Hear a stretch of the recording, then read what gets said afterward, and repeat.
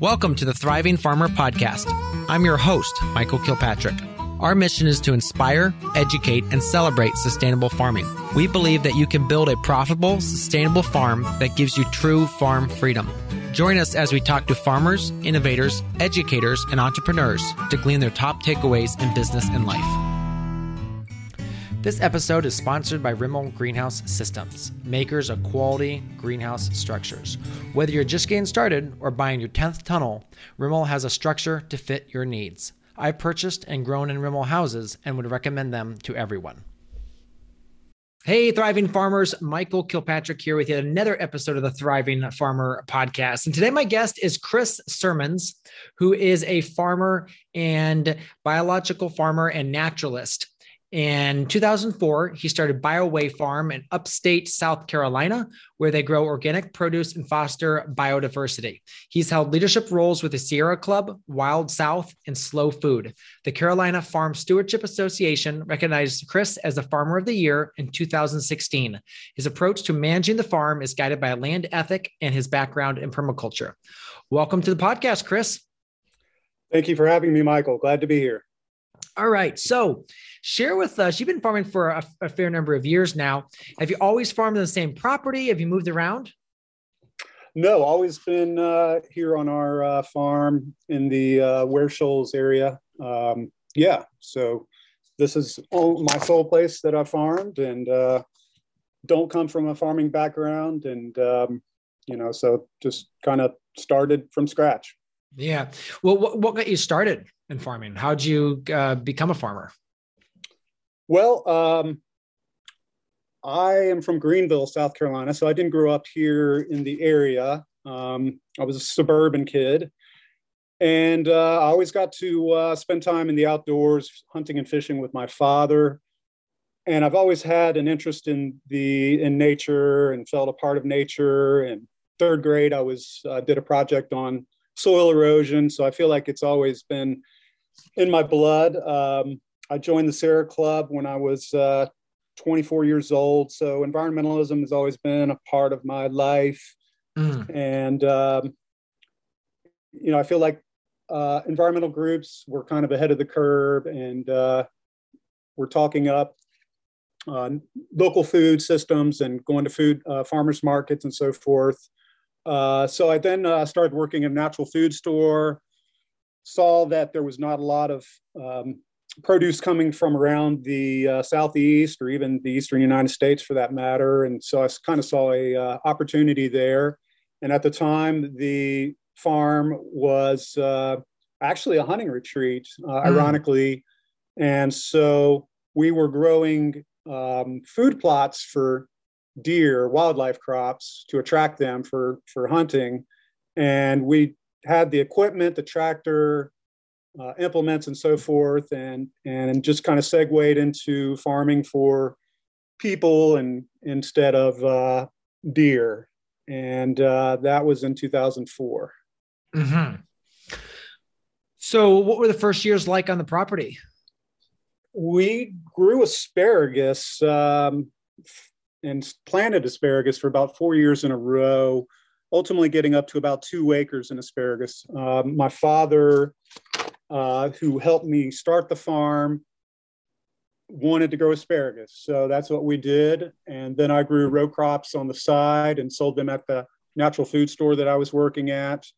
And asparagus was maybe not the first crop for beginning farmers to get into, but we did. And it was a process, and we got a little bit bigger and a little bit better, I would hope, every year. And that was, the first 4 or 5 years. And then just really got more into growing on raised beds and went from there. Okay, so let's talk a little bit about asparagus, because that's actually something that we're looking to put some in at some point, because I know it's not a super easy crop to grow. What were the lessons you learned along the way of growing that? Well, to get your field and your beds ready and thoroughly prepared. So that means getting rid of things like Bermuda grass, making sure your fertility levels are adequate because it's a pretty heavy feeder. We're farming hilltops, so not really the best for asparagus. It kind of likes a wet, kind of mucky, really rich soil. So, we did the best with what we had. Once you stop tillage, because it's a perennial. So after the first year or two, we really couldn't till after that. And so I tried everything from sheet mulching to, all kind of things, putting down weed block, ground cloth, things like that. And what I didn't try was something like a chicken tractor. I think running those down the aisles could have worked. We would hire people out to weed it in between the rows of asparagus. And as soon as they got finished with that, they'd have to start over. So it was just kind of a money drain there and wasn't really adequate to solve the problem. So I would eventually just evolve to where I'd mow between the rows of asparagus to keep the weeds from going to seed, and just kind of benign neglect after a while. So is the asparagus no longer doing that at all, or? Correct. Yeah, we totally got out of it and converted all the fields back into row crops and, raising on raised beds. And it's, something I've thought about getting back into. It's definitely a great crop. And for a while there, I was known as the asparagus guy, and we could sell as much as we could grow. And I love the perennial aspect of it. But these were our primary production fields, so I felt like they had a higher calling and a higher value, and raising more crops instead of just having a 2-month season in April and May with the asparagus. How did you plant it? Is that you did the standard method of digging a trench and put them in the bottom of the trench and slowly filling it up? Yeah, exactly. Doing a trench with the middle buster. We added phosphorus and, any micronutrients that we needed, and then just laid the asparagus in. We would do this in spring, even though, in the South, you could probably plant in the fall. The problem is there aren't any plants available in the fall because they've all been bought out in the spring for traditional planting season in areas north, Midwest, Northeast, et cetera. So, that's how we did it. We hired some guys to help us, and I think ended up planting about 10,000 crowns of asparagus. That is a lot. So talk to us now about what's the cropping look like on the farm. Sure. It's in raised beds. We're growing on about 4 acres, and it's not no tillage by any means. I do try to reduce tillage as much as possible. We use tarps, and it's pretty intensive. We're growing some fields. We're growing 2 crops a year. When they're not in crops, we've got them in cover crops. I'm a fervent believer in those. As I mentioned, we were growing food plots for deer, and turns out a lot of those same crops they use to attract deer are the same ones we use to build soil, cover crops, grains and legumes. So in that regard, we were ahead of the curve, and were building soil and really increasing soil health before we even really got into the commercial aspect of it. So talk about the permaculture aspect of your farm. Sure. I took the design course down at Koinonia Farm in South Georgia back in 2010 with one of my mentors, Chuck Marsh. He started Earth Haven Eco Village in Black Mountain, North Carolina. And I had been into permaculture with Staking Permaculture Activist magazine for a number of years. Met Peter Bain. He was also living at Earth Haven. He was a longtime editor and publisher. So I'd been reading about it and putting it into practice, and was in a good spot because the farm I had moved to in '99 and was, beginning to really observe the land and start the farm and planting things, doing a raised bed garden, planting native plants. And so I didn't really have, a tradition here. It was more or less a blank slate. So I felt like it was a good place to really implement permaculture. And I didn't want to advertise it and market it with the farm until I had at least taken the design course. So that was in 2010. And I won't say that there's a whole lot of permaculture in the commercial farming and the organic farming that we're doing. Uh-huh. It's pretty straightforward, and really the permaculture comes in the design of the farm core. The farm was laid out on a key line or a contour or terrace, whatever you want to call it, quite by sheer happenstance. And only later did I realize that that was the case. But sometimes you get lucky, or you just have a sense of the land and things, or innate, and just kind of work out like that. And so that was a real good backbone of the farm. And other things like we've got a food forest that is kind of based on, it's just a farm, basically a forest garden in the woods. So not a whole lot of food there, but I do put in fruit trees, and I use natives that have edible characteristics or medicinal characteristics. And we've got our farm roads kind of laid out to where they're meeting in like 5 points, and where they're all coming together kind of like an axis or a nexus. So really it's the design of the farm. It's where the permaculture comes in. And I do utilize the forest. The farm sits on 120 acres. So the vast majority of it is wooded, and we've got a 5-acre pond that we use for irrigation. Formerly, we did use solar panels to pull up water from a creek. It was a DC system, so it didn't require any batteries or anything. And we would pump into tanks that were elevated and then could gravity feed from there. So that was a nice system, but that's no longer in use. And we're pulling up water from a 5-acre lake that I mentioned for irrigation on some of our fields, not all. Some we actually dry farm.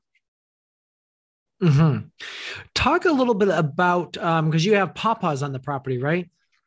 Yeah, I do have some pawpaws. That's something we've actually looked at adding. Does yours big enough that they bear every year, or?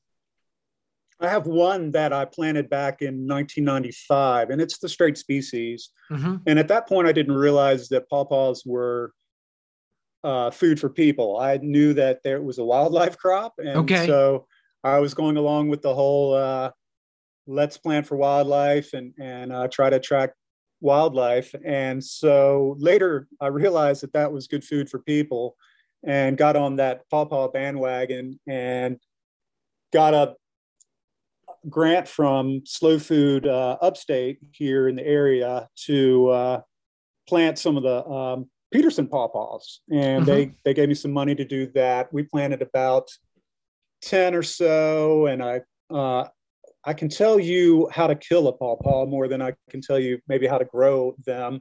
As I mentioned, we're kind of farming hilltops, which are not really the native haunt of pawpaws. They like low riparian creek bottoms and such.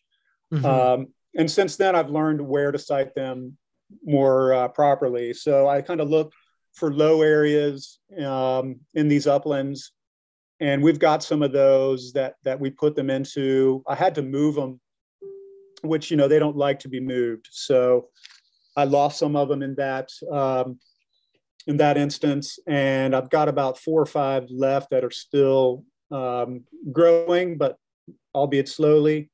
And they're not, like I said, they're not dead, but they're not to bearing size yet or age. So I'm actually looking at trying to get some more money from Slow Food to plant others, now that I know how to plant them and where to put them, and to cultivate them in that manner. So what other types of bigger, longer, like tree crops do you have? I've got figs, blueberries. We also are growing some pineapple guava. We've got muscadines, but I haven't really dove in deeply into the orchard planting for one reason, in that it's a lot of the culture and care takes place in spring when we're in full throttle with the veg production. So it kind of would distract me from that. But I am interested in the Michael Phillips, God rest his soul. He passed away recently, and his kind of a holistic orchard care. And a lot of that kind of dovetails with practices that I could utilize on the veg crops as well. So it's something I'm getting into, but I would almost have to clone myself to be able to do all that. But it's definitely a goal. Share a little bit about your decision to be certified organic. Yeah, that was in 2004. It was maybe a little premature because our income was not quite at the level to where we pass that threshold where you need to get inspected and certified by a third party. We've been certified with Clemson since then, and have gotten cost share every year. So that has really helped with the price. It's never really cost more than $150, $175 a year. So it's definitely affordable. I really just thought, in 2004, the National Organic Program was really just getting started and getting off the ground. So we were a bit ahead of the curve there. And it's just something that I've always believed in. When I worked at the natural food store, it was, you could see the seal or the symbol. And so I felt like it was important to go ahead and get certified and not just talk about it or not use euphemisms like, spray free or grown organically or whatever. It's also opened the doors for us in being part of organic trials. We participated with Tuskegee University 3-4 years ago and doing vegetable trials, and the prerequisite that was that be certified organic. So that definitely helped with that.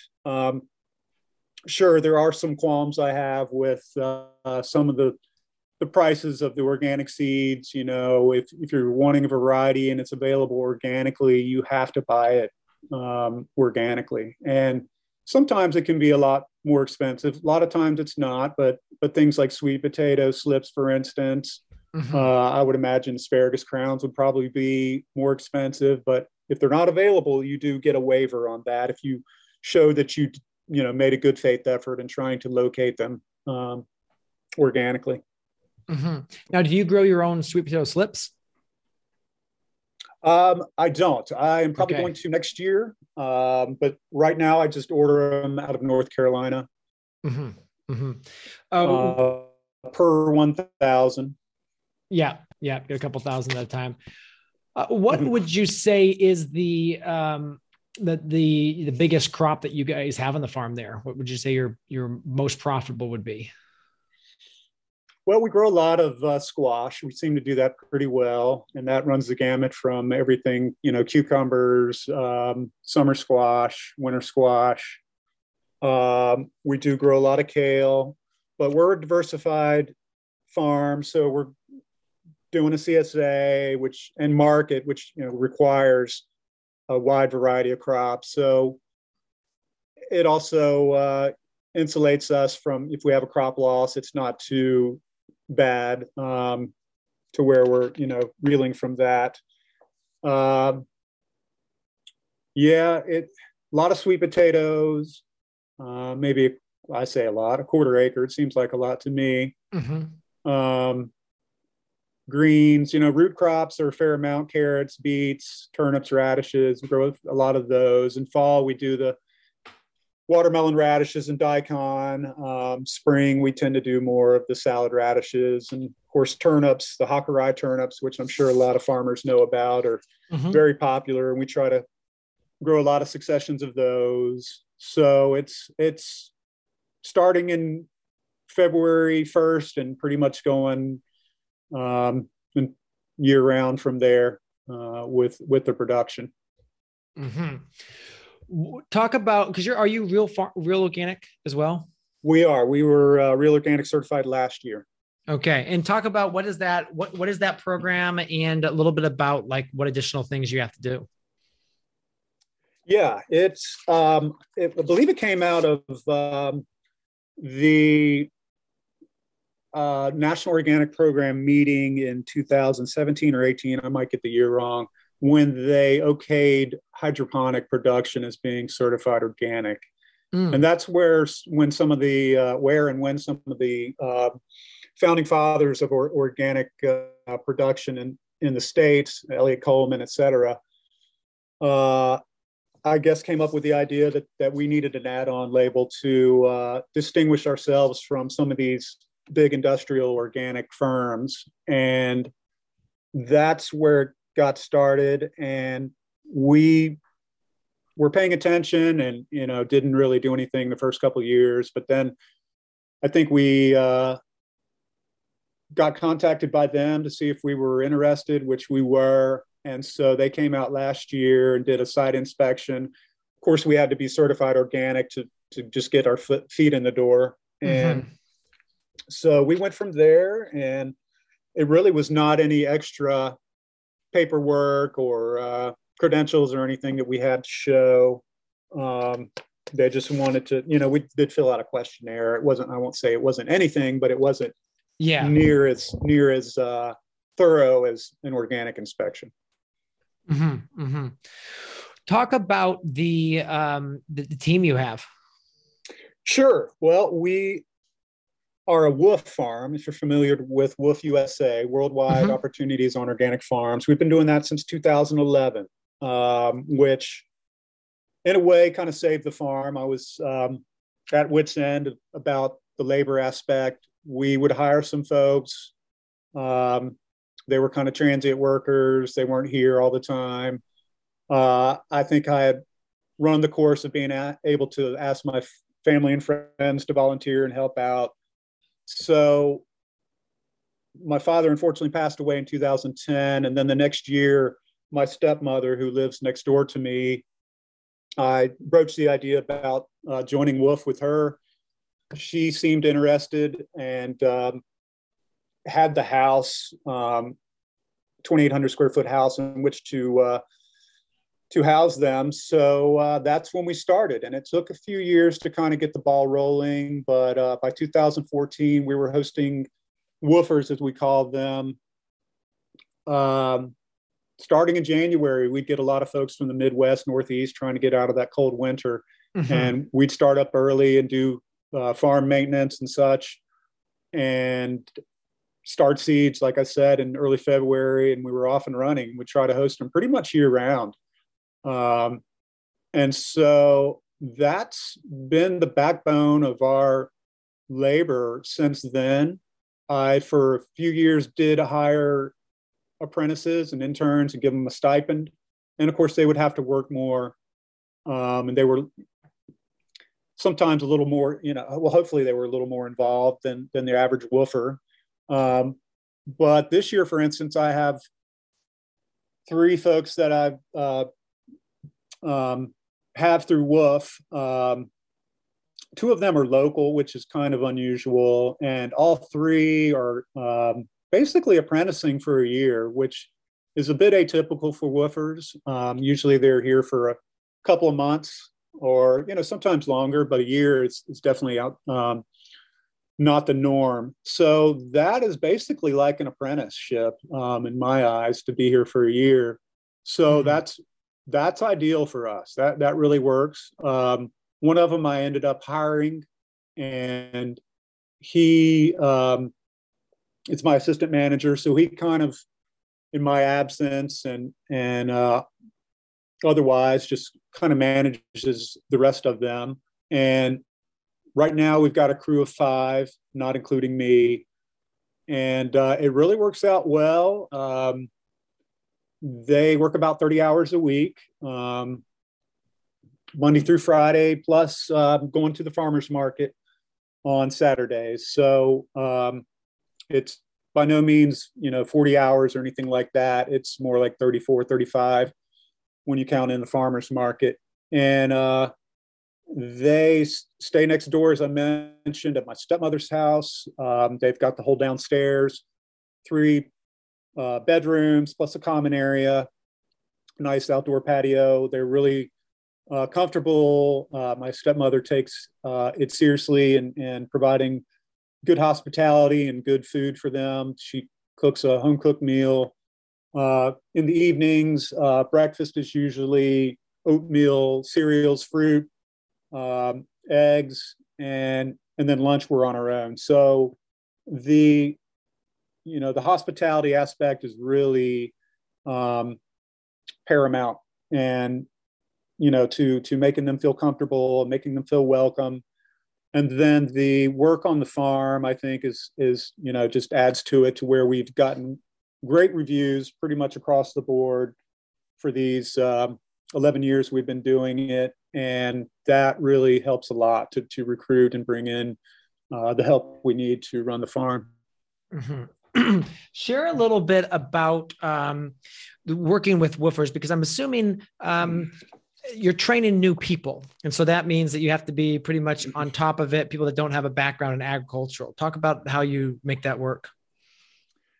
Yeah. It's really important to have somebody that's been here for a while, like my assistant manager. Last year, I had a assistant manager that had experience farming, and he was a quick study and learned my systems pretty fast.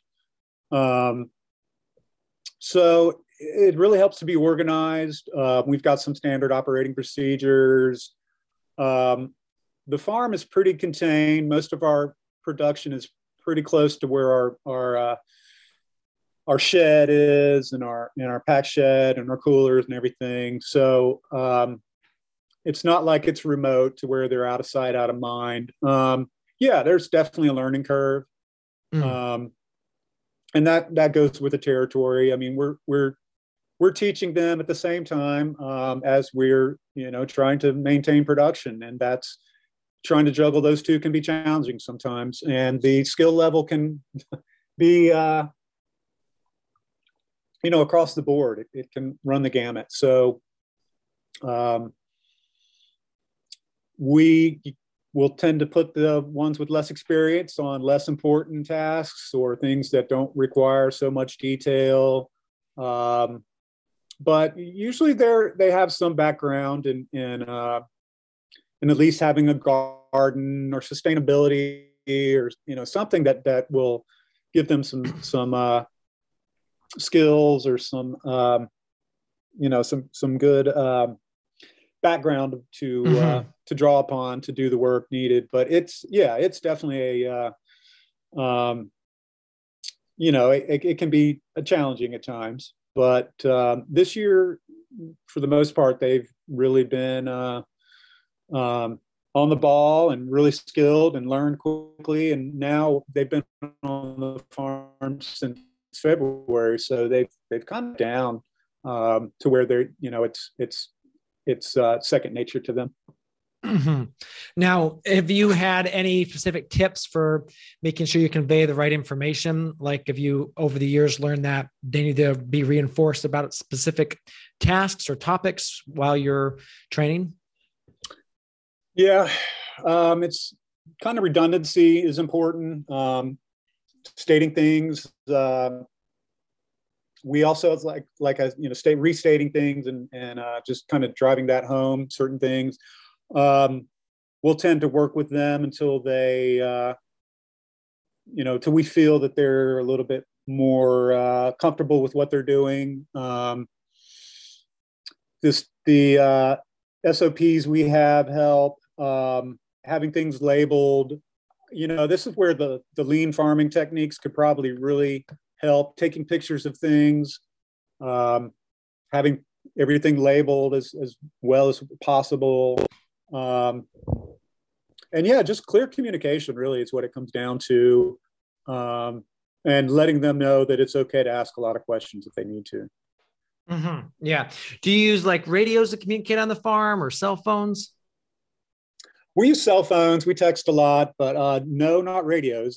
That is a thought though. But usually we're again not too far away. We do have one field that's a little remote, maybe a quarter mile away, which really is not that far. So we don't really need to, to discuss things too detailed. But with my assistant manager, yeah, we do a lot of texting and phone calls. Mm-hmm. Mm-hmm. Hey, thriving farmers, do you know that you are already standing on the key to bigger yields and better profits? To help maximize your yield and profit potential, look beyond the standard fertility options. Choose Ultra by Agrigrow. Ultra is an OMRI-listed soil prebiotic technology designed to develop the native microorganisms in your soil. Agrigrow's prebiotic technologies are engineered with the users in mind. Ultra is easy to use and has great tank mixing abilities that won't clog or mess up sprayers or injectors. It also does not require refrigeration like many other probiotic formulas available on the market. In December of 2020, I was introduced to Agrigrow. At first, I was a skeptic, but I was able to check out their production facility and meet the owners and staff. This company is great. Over the last year and a half, I've run several different trials using their products, and I'm really impressed with the results that I see. I've seen my soil texture improve during cultivation. I've seen decade-old heirloom corn germinate for the first time. My $6 cost of Ultra boosted my strawberry fields dramatically. Agrigrow is offering a 10% discount to all Thriving Farmer listeners. Simply use the coupon code THRIVE when you check out at smallfarm.solutions. Again, that is THRIVE for a 10% off discount on your first order. Talk about your Airbnb on the farm. Yeah, it's a little tiny house, it's a little cabin, 400 square feet maybe. That is my stepmother's initiative, and she takes care of that. We, as I mentioned, have a lake, and so that is part of it, the ability to fish there. But as far as the cross marketing and the agritourism aspect that it could be a part of, we're really on the tip of the iceberg there, and that's some of the work I'll be doing soon, is trying to zero in on that and flesh it out as much as possible, to include farm tours, probably monthly, unless it's a special request, and dovetailing that with doing bird walks, plant walks. We'd like to do some classes on farm. The permaculture aspect is pretty appealing to a lot of people, increasingly so. It seems like permaculture is starting to get more attention. So all those kind of run together, and I think could be attributes and kind of add-ons to the Airbnb. We're also looking at getting into HipCamp, because the septic system that this Airbnb cabin is on has got capacity for another hookup. Mm-hmm. So maybe doing possibly another Airbnb cabin plus HipCamp, and then probably doing on-farm events, possibly like they do in the Midwest with the the farm pizza. We've got a little amphitheater, kind of a natural amphitheater that's kind of hemmed in by the key line, which forms the basis of the farm core. And so maybe even getting into music, that has appeal, and I think could be a good attraction. We're about 30 miles from Greenville, so we're definitely in a rural area, but not too far out. And then there's a couple other smaller cities that are 30 miles away or less. So, we're within striking distance of a pretty big population. Mm-hmm, mm-hmm. Talk to some people might not know what HipCamp is. Share a little bit about what the concept. Yeah, it's where I guess it's kind of like Airbnb but camping. So folks can it's a like a site, a website that you can join. I think like Wolf, you probably have to pay a membership. I assume the hosts have to pay a membership as well, just like Woof, and I assume like Airbnb as well. And it can, be Spartan accommodations, I guess, like, maybe just a place to camp and some water and maybe a fire ring to, constructed platforms with, a porta-john or who knows. It seems like it's customizable and not one size fits all. Mm-hmm, mm-hmm. And with your Airbnb, is that something where you guys do the cleaning, or is that you bring someone in? How much work is there in regards to that part of your farm? Yeah, it's in-house cleaning. She takes care of all that, and really is a great hostess in that regard as well. Not only to the woofers, but to the Airbnb clients. And she's got rave reviews there, just like we do on Woof. Mm-hmm. And again, realizing the potential of that, of people staying there, they could add on farm tours. They could add on, farm fresh produce if they want to purchase any that we have available. Even to eggs, we've got 20 plus chickens that are free range. And, being able to pick your fresh eggs, or at least having a dozen delivered to your door, or just, again, add-ons and amenities that I think could add to the overall experience. Mm-hmm, mm-hmm. Now, let's talk about your marketing. I believe you sell at farmers markets? Yes, we do sell at one farmers market, the TD Saturday Market in downtown Greenville on Main Street. It's the premier market in the upstate. We did formerly do some weekday markets, but found them not to be, unfortunately, worth our time. We had a slow food earth market, was the first in the States, and lasted for about 8-9 years, but slowly dwindled to where we just couldn't maintain it anymore and had to disband that, unfortunately. We sometimes do a winter market in the off season in Greenville, but other than that one market we do May to October, we sell to farm to table restaurants in the Greenville area, and then we also have a CSA that we've been doing for over 10 years. Okay. What would you say the goals of the farm are for the next 5 years? Do you have any big projects or plans coming up? Well, the agritourism potential I mentioned is definitely a part of that. Let's see. Adding some infrastructure. I need to do a more involved and better pack house. I'd like to do that with utilizing on-farm resources like the timber, and possibly doing a workshop with the building of that as part of it. Again, the orchard production is something, the fruits and nuts is something I'm very much into. Mm-hmm. I'd like to do more of that. We have some arable acreage that is not really suitable for row crops. The soil is too poor, or it's sloping. So that has potential there. Animal husbandry is another one that I think, I believe a complete farm should have an animal component on it. A vegan farm just seems like an oxymoron to me. And so I'd like to, to add there, maybe more chickens,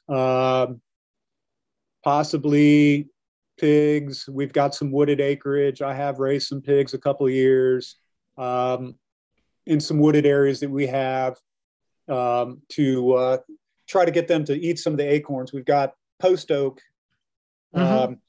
prevalent in our uplands here, and I read in a hunting journal that post oak acorns have 50% more fat in their acorns than other oak species. So that got me to thinking that they have potential for like the like they do with the Iberico ham in the Iberian Peninsula, Spain and Portugal, where they feed them in the understory of the chestnut and cork oak forests. And so that seemed like it had potential, and I'd like to revisit that. But in the 2 years I raised them, it was hard to keep them contained sometimes, but also I could never get the timing right with the acorns, and so I never got to realize that potential. But a lot of white oaks here, and they love eating white oak acorns. A lot of times they go to waste because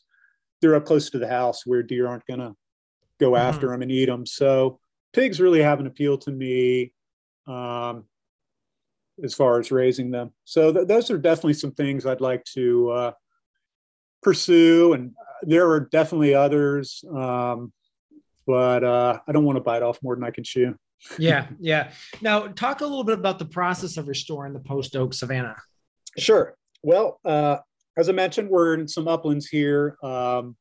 We're basically headwaters. We've got a creek that we dammed, and it's a very small creek. It basically forms as a seepage spring from our property, and you could literally jump across it.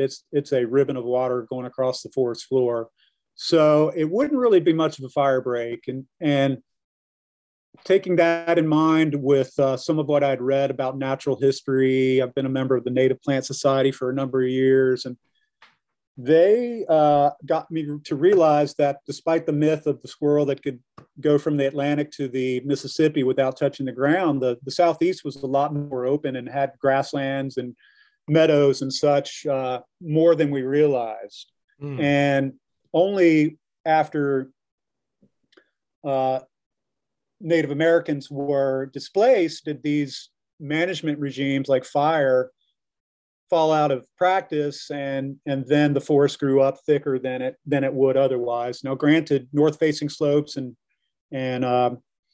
in bottomlands and riparian zones probably would not have burned, but on these uplands like we have, they would have. And indicator species like post oaks and southern red oaks, I kind of had a eureka moment one day and said, these are indicators of fire. Basically, they're thick bark tree oaks that are tolerant of fire, tolerant of drought, and poor soil. And so in 2009, we had a sustainable timber sale on the farm where we did a bit of thinning on some of our hardwood stands. And as part of that, the logger that we hired who specialized in hardwood thinning, I was basically able to customize the forest. And so any trees that I wanted to retain, I just flagged, and he went around them and left them alone. So I basically went through for several months and really took a deep dive and kind of cruised the forest and saw which trees I wanted to keep and which ones I didn't. A limited area here by our farm core and where our houses are. And also did some thinning with my trusty weed wrench, which is a woody plant extractor, and thinned the trees up and got it to where it kind of looks, to use a oft quoted term, like a park, basically kind of parkland, and very open with these mature oak trees. They're about 50 years old, so they're pretty sizable now at this point. And then I put goats on the part of the area and fenced it in, because once you disturb a forest or land, you get this instant succession of trees and brush and so forth. So put the goats on it. These are large goats. They're over 6 feet when they're standing on their hind legs and pulling down branches. The browse line is quite high, and they did a phenomenal job. I've had goats on the land. It was about a year after we did the logging job, and up until now, I've still got goats on the two of them, and they actually eat the cambium layer of sweet gums and red maples, which are trees that encroach on these uplands in the absence of fire. So they do a great job. They don't bother the oaks, which is our our target species to try to promote and restore. So ultimately, next year I'll put fire on the land. I'm working with an EQIP grant to get some money to do some controlled burning. Interesting. And it appears that you also do, is it mushrooms? Yes, we do grow shiitakes on white oak logs that I cull from the forest out here. And these are trees that are otherwise suppressed and don't really have a future. So I cut those in the dormant season, and then we inoculate them. We use sawdust spawn, so we've got it down to where it's really kind of assembly line production, and 4 or 5 people can knock out a bunch of logs in no time. And so we probably do about 100 logs a year. I'll try to ramp that up this year and maybe do some more. And in addition to that, I do have my foraging mushroom license, so I'm able to go and forage mushrooms on the land and elsewhere and legally sell them to restaurants. I've gotten my 5-year license a couple of years ago. So wait a minute, stop right there. So the South Carolina makes you get a license to do mushrooms? Yeah, correct. Not to grow them, but to forage them, to to collect them from the wild. And I think most states do as well. My certificate, I think, covers North Carolina, Georgia, and maybe even like Pennsylvania, which is obviously not close by. Yeah. So yeah, I think it's mandatory. So do you have to take a test, or how do they?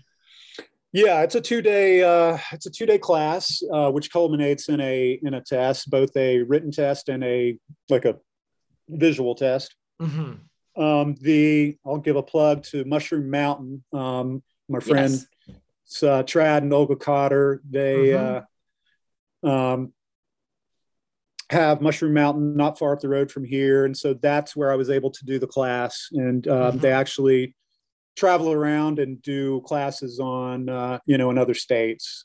So to have them in our backyard was really nice. And actually last week I went on a mushroom foray with our local mushroom group, South Carolina Upstate Mycology Society, that was led by Olga of Mushroom Mountain. Mm-hmm, mm-hmm. Yeah, that's super lucky. They're so close to them. Trad's a really cool guy. Mm-hmm. Share a little bit about kind of like your advice to the new farmers. Like, what would you recommend, farmers start with?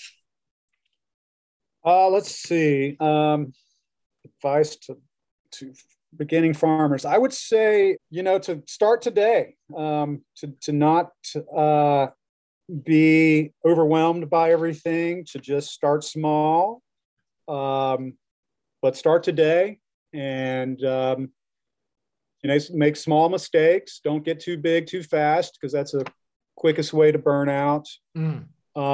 Keep good records, do crop plans, maybe take some business courses. All those many hats that farmers wear, the more you have them, the easier it'll be, and just stick with it, to try to persevere. It's not easy, but it's work that's worth doing. Mm-hmm. Mm-hmm. Well, I really appreciate you coming on the podcast today and sharing your story, Chris. What would you say is the favorite tool that you have on the farm? I've got a lot. So it's not just one thing. I'd say tarps. We use occultation tarps. They really expanded our weed game, being able to address weeds. Stirrup hose are great because we do a fair amount of hand weeding. Smartphone, is such a versatile tool. Absolutely. And then a weed wrench. If you've got some forested land, a weed wrench is a great tool to have to help you manage forested and brushy areas. Absolutely. Well, that is awesome. Again, thank you so much, Chris, for coming on. Appreciate your time, and look forward to continuing to watch you grow. Thank you for having me, Michael. This episode is sponsored by Rimmel Greenhouse Systems, makers of quality greenhouse structures. Whether you're just getting started or buying your 10th tunnel, Rimmel has a structure to fit your needs. I've purchased and grown in Rimmel houses and would recommend them to everyone. So there you have it, another episode in the books. So I'd love if you would hop on over to iTunes and leave us a rating and a review. Those mean everything to us. We love to hear what you're thinking. If you have a podcast guest that you can recommend, please pop on over to the Thriving Farmer Podcast website and leave us a review. That's thrivingfarmerpodcast.com.